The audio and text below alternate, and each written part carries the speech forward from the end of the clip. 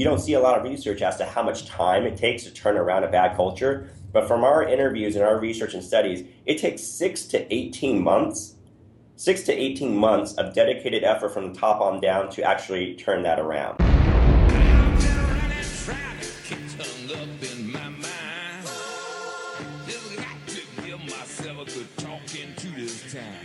Leading Matters with Joel Caparella.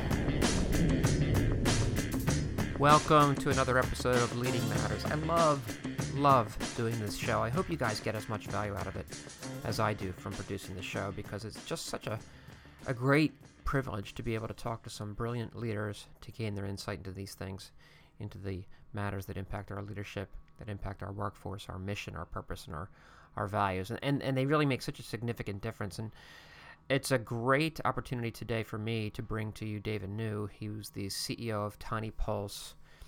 Go check Tiny Pulse out. You can find them at tinypulse.com. They do. I had Kevin Nakow on, who is their marketing officer, last year, and I've kept in touch with Kevin and tried to get David on the show a couple times, and finally, through Kevin's help, I was able to get him on. Recorded it a couple months ago, so I'm happy to share it with you today, and I think the timing is right, because what you're going to find is, listen, we're almost halfway through the year, almost exactly, and it's about this time of year when we start to plan for the remainder, and we start to look towards the following year even. Matter of fact, towards the end of the summer, a lot of companies that are on a calendar fiscal year start to do their planning. Why does that matter? Because talent is critical element in how we plan. And Tiny Pulse has dedicated their entire existence into improving the way that a company is able to delight their employees, delight their customers, and gain more engagement from the workforce in a way that is purposely driven. And there's no other way to articulate it. I mean, that's how passionate David is about what they're doing. That's how committed he is to make a difference in the business world today, to change things like the dreaded employee review and turn it into something that's a valuable experience for not just the employee, but for the employer and indeed the customers of who we serve. They're doing some incredible things. Again, go check them out at tinypulse.com. And I think about halfway through this interview, David gets to a point where he talks about a very specific example of a woman he met, ran an agency, and they had a bit of a bad partnership breakup with her partner, and she was forced to take a look at the culture and reinvent it.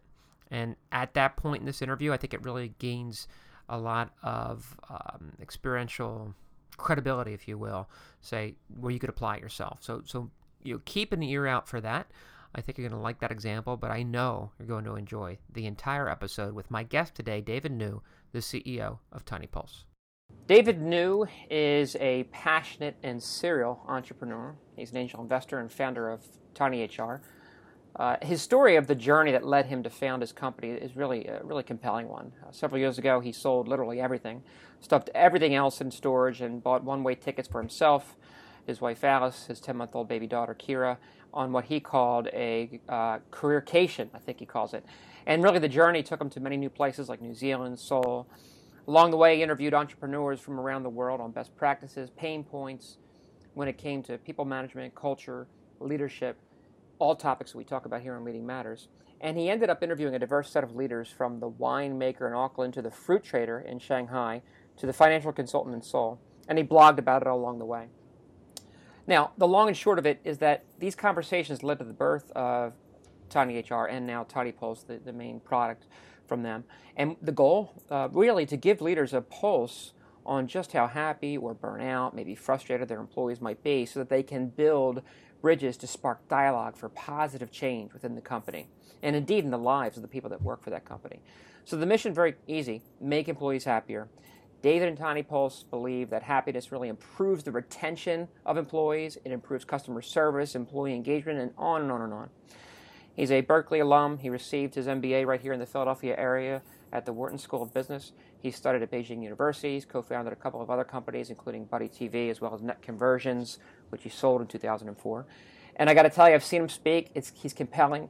His positive nature is infectious, and I am absolutely thrilled to have him on the show. So, David, before we jump into the details, thank you so much for joining me today on Leading Matters.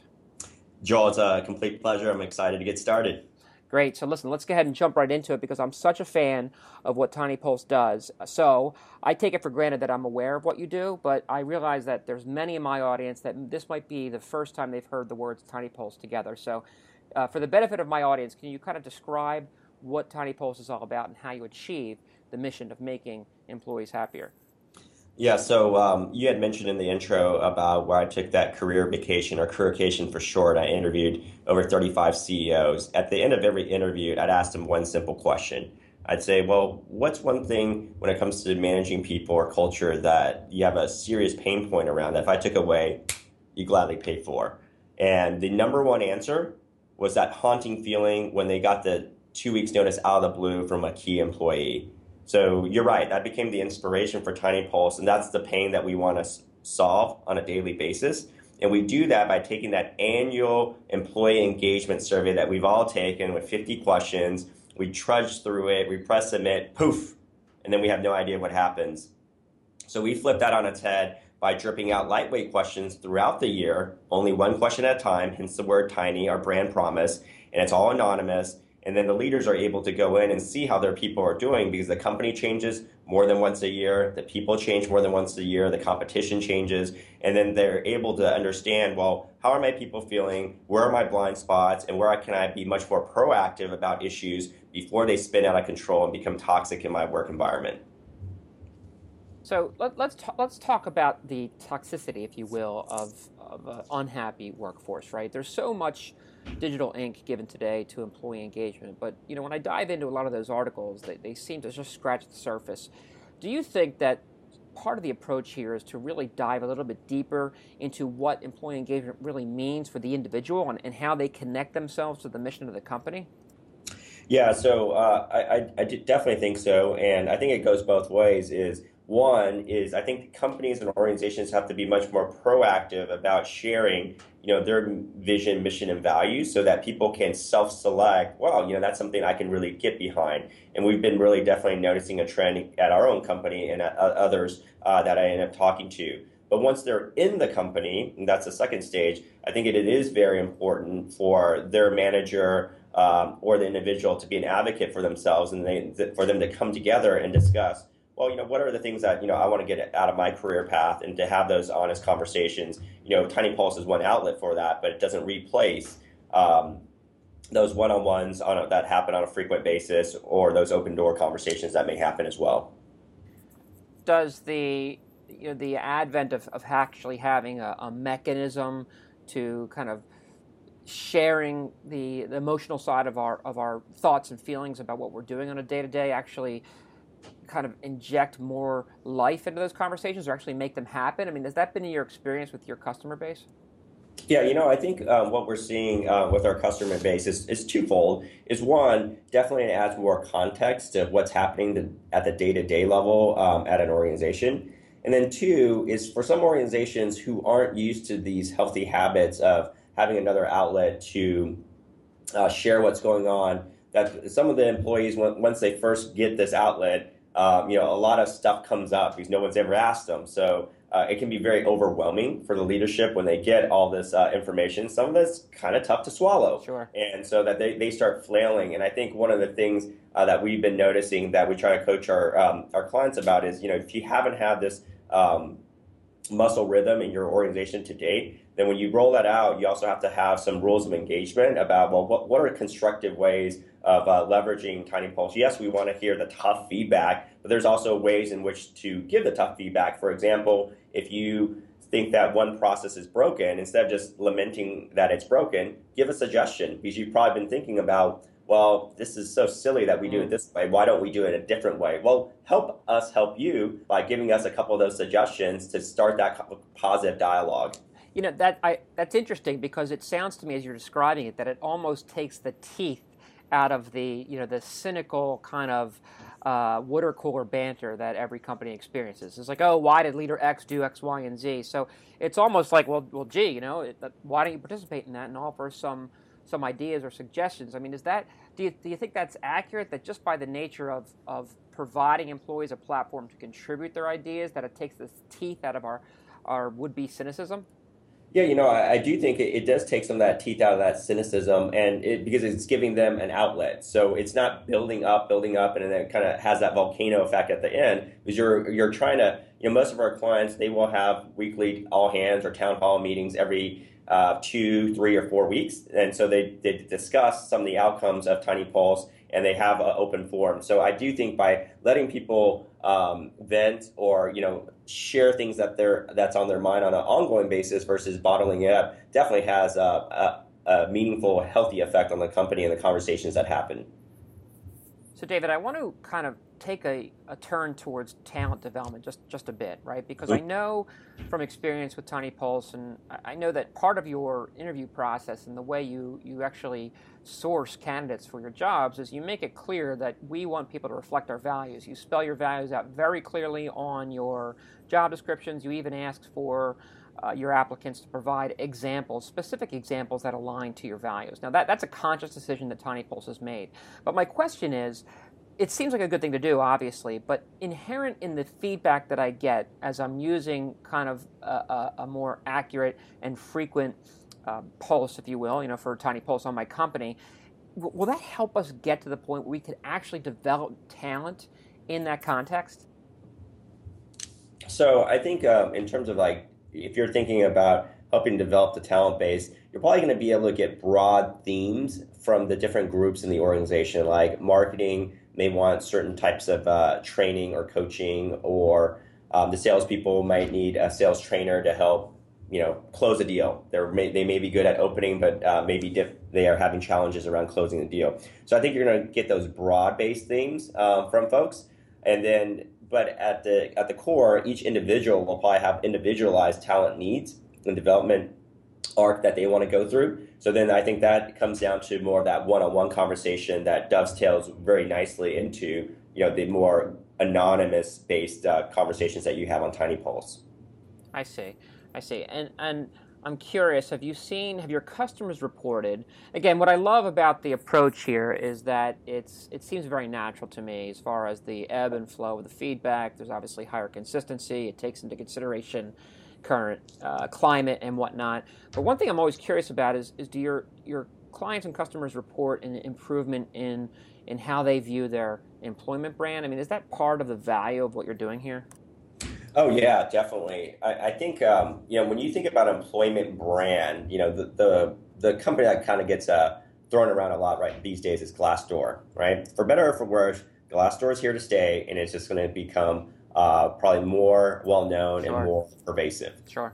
And then I was on a panel giving a speech on millennials, and I asked them. There's 4 people on the panel, and 3 of them were millennials, and I asked them.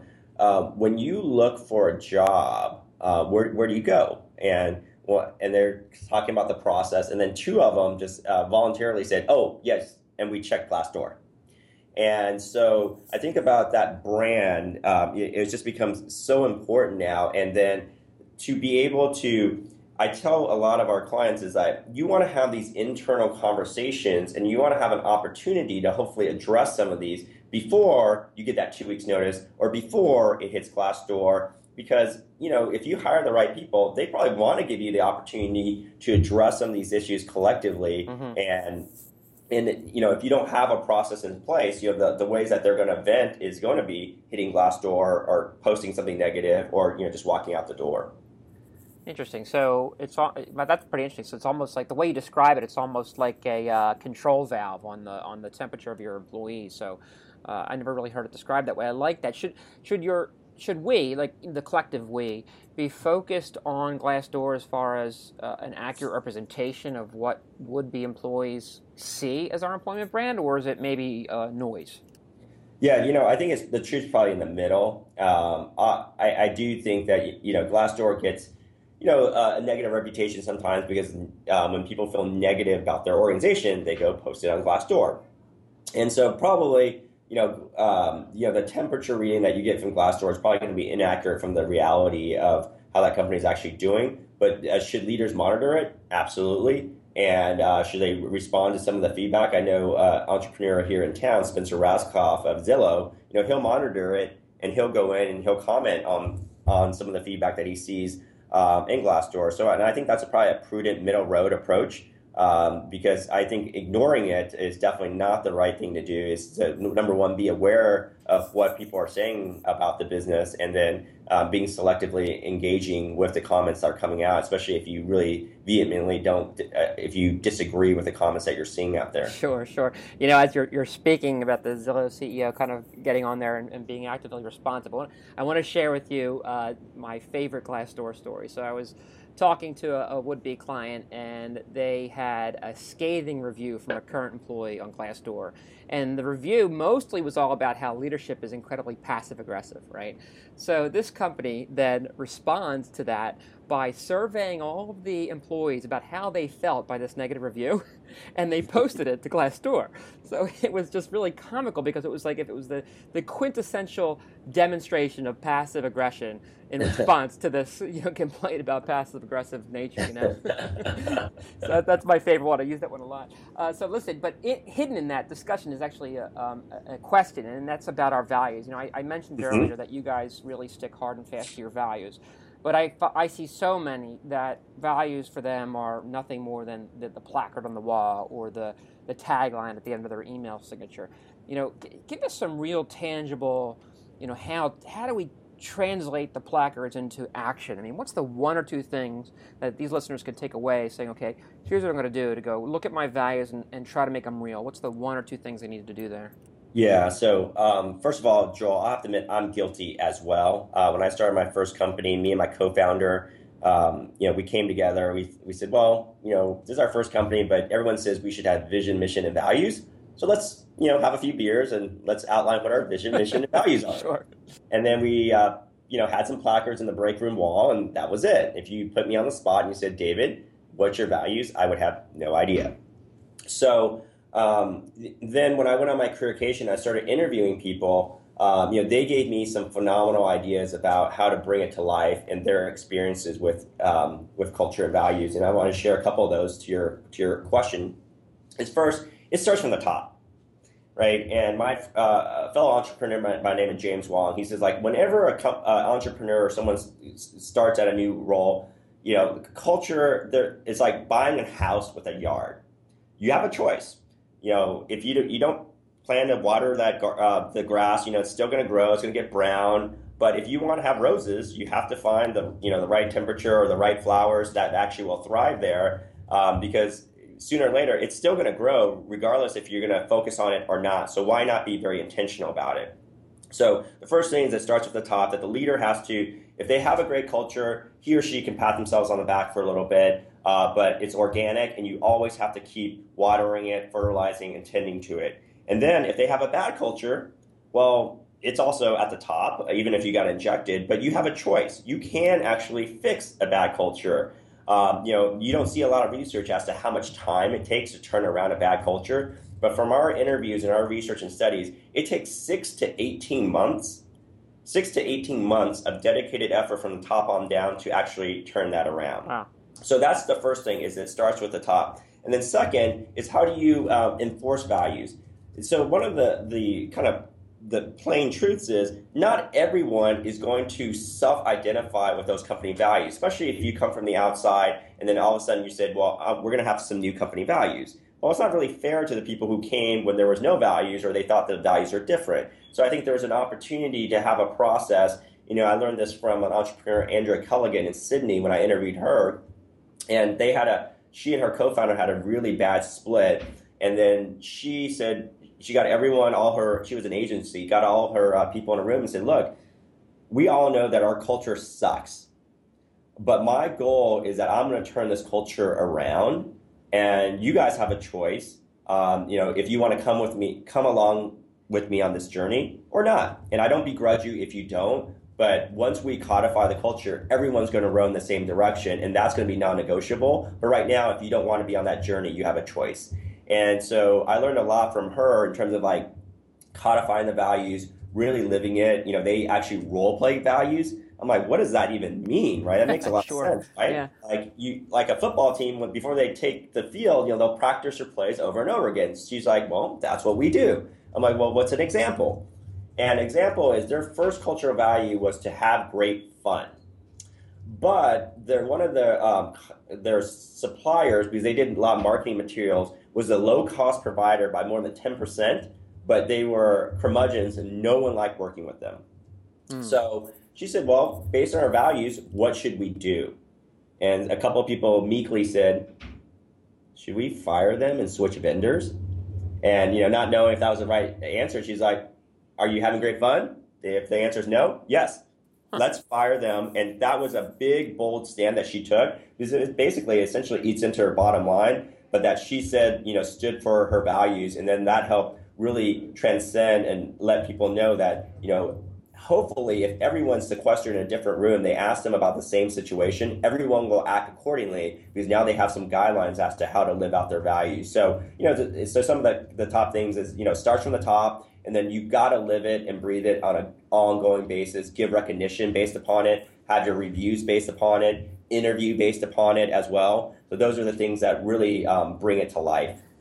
Wow, that's a compelling story. I think what I love about that is the action and the empowerment, right? Because it seems, and I don't want to put words in your mouth, right? But it seems to me that a big piece of that puzzle is that it can't be just a top-down. It's got to be an empowering, collaborative exercise, and then tangible, right? In the actual tactics and the day-to-day. I mean, is that a fair read?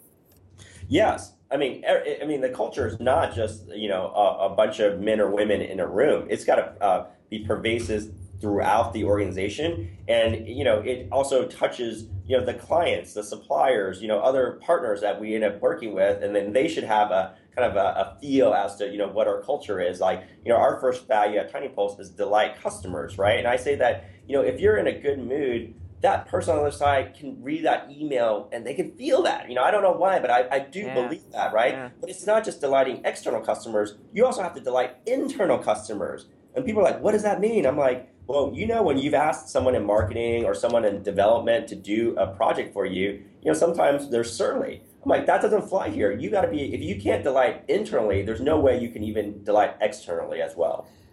David, you know what I find most interesting about companies like yours is that I spent some time in big ERP, and to me it seems that what's happening right now is that technology is we've used technology in the past to manage the necessities of simply having a workforce, but it seems to me that we're on the cusp of a huge disruption here to not just manage the necessities of having a workforce, but actually investing in that workforce to make what you do better, more profitable, more accessible, more tangible, and even emotional to a point. I mean, again, that's kind of how I'm seeing it develop here. Do you think that this is what we're seeing happening in the category of HR software solutions? Yeah, yeah, definitely is. I think your theme of investing in the workforce is so important because things change so quickly. My one of my thesis is that the HR kind of solution marketplace, there's and the practitioners behind that, there's going to be kind of like two main buckets, if you will. One is around the nuts and bolts. Are people getting hired? Are they getting their PTO tracked and all that other stuff? But I think there's going to be another track, and it's going to be around the inspiration, right? Like, people can go anywhere, plug and play into these technology solutions, but it's really about, how do I inspire people? And when they reach their goals, I am lucky enough as a company to go along for that ride. And I think, that's something, HR, does, for better or for worse, has gotten a tough rap in the past. And it's really a lot about compliance, what you cannot do to keep the company out of trouble. Yeah. Now it's like, well, what can you do beyond what you even thought you were able to? And then you can take the company to new heights.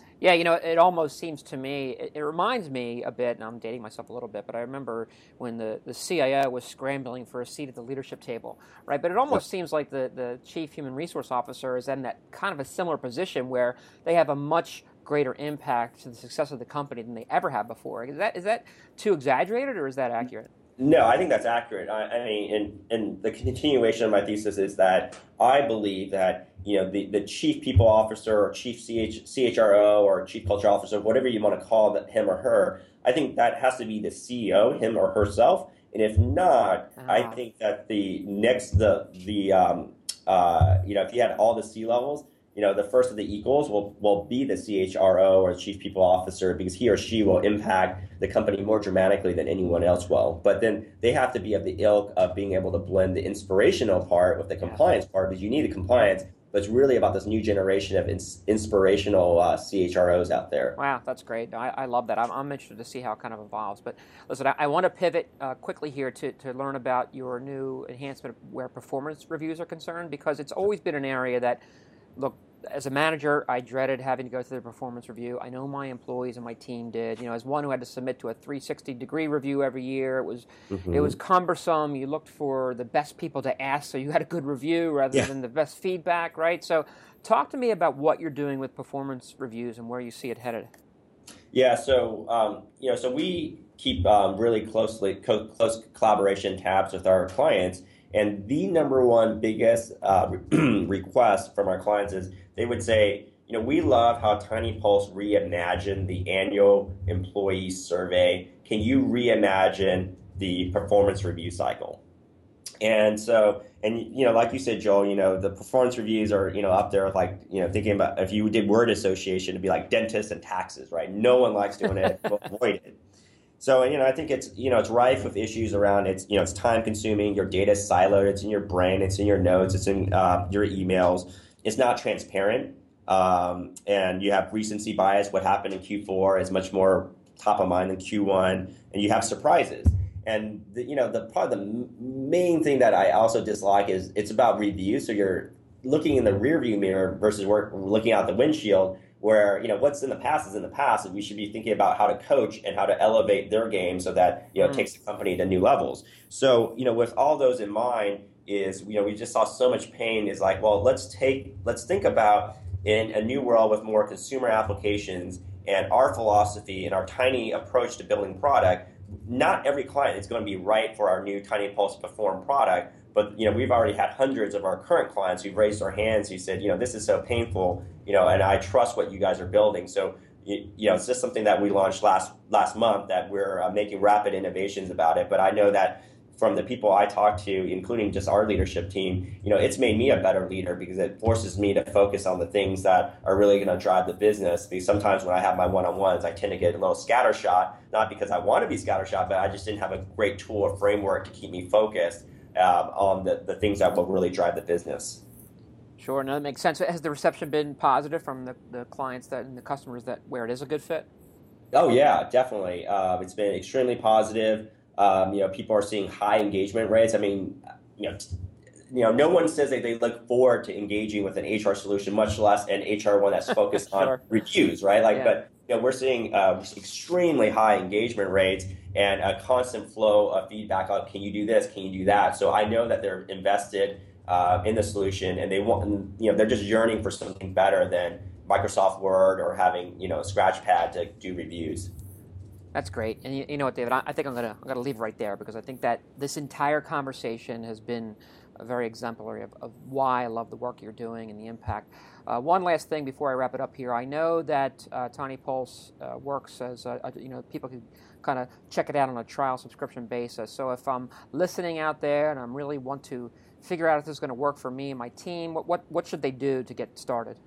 Yeah, so I would say, first of all, let me qualify why you shouldn't do Tiny Pulse. You should not do Tiny Pulse if you're not a leader committed to change. You shouldn't do it if you're going to be afraid of sharing the anonymous feedback back with your team. And you shouldn't do Tiny Pulse if you're not going to do something with the feedback that you actually get. Because we've all taken surveys and nothing happened, and it's actually a worst case scenario. So if you check off that you're committed to those three things and you're going to do change and share it back and actually take action, is that, you can just go to tinypulse.com, sign up for a free trial of Engage, and then send a survey to your team. And then very quickly, you'll hit refresh on your screen. Like, I'll talk to clients, and they'll say, well, how long does it take? I said, well, let's go downstairs and get a cup of coffee at Starbucks, because there's a Starbucks at every corner here in Seattle. And we'll come back, and you hit refresh because you have enough people, and you just start seeing data flow into the system that'll give you better visibility into the nooks and crannies of your culture that you might not know about. But so it's really easy to sign up for a free trial to see if it's a great fit for you and your organization. But at the same time, I did want to put those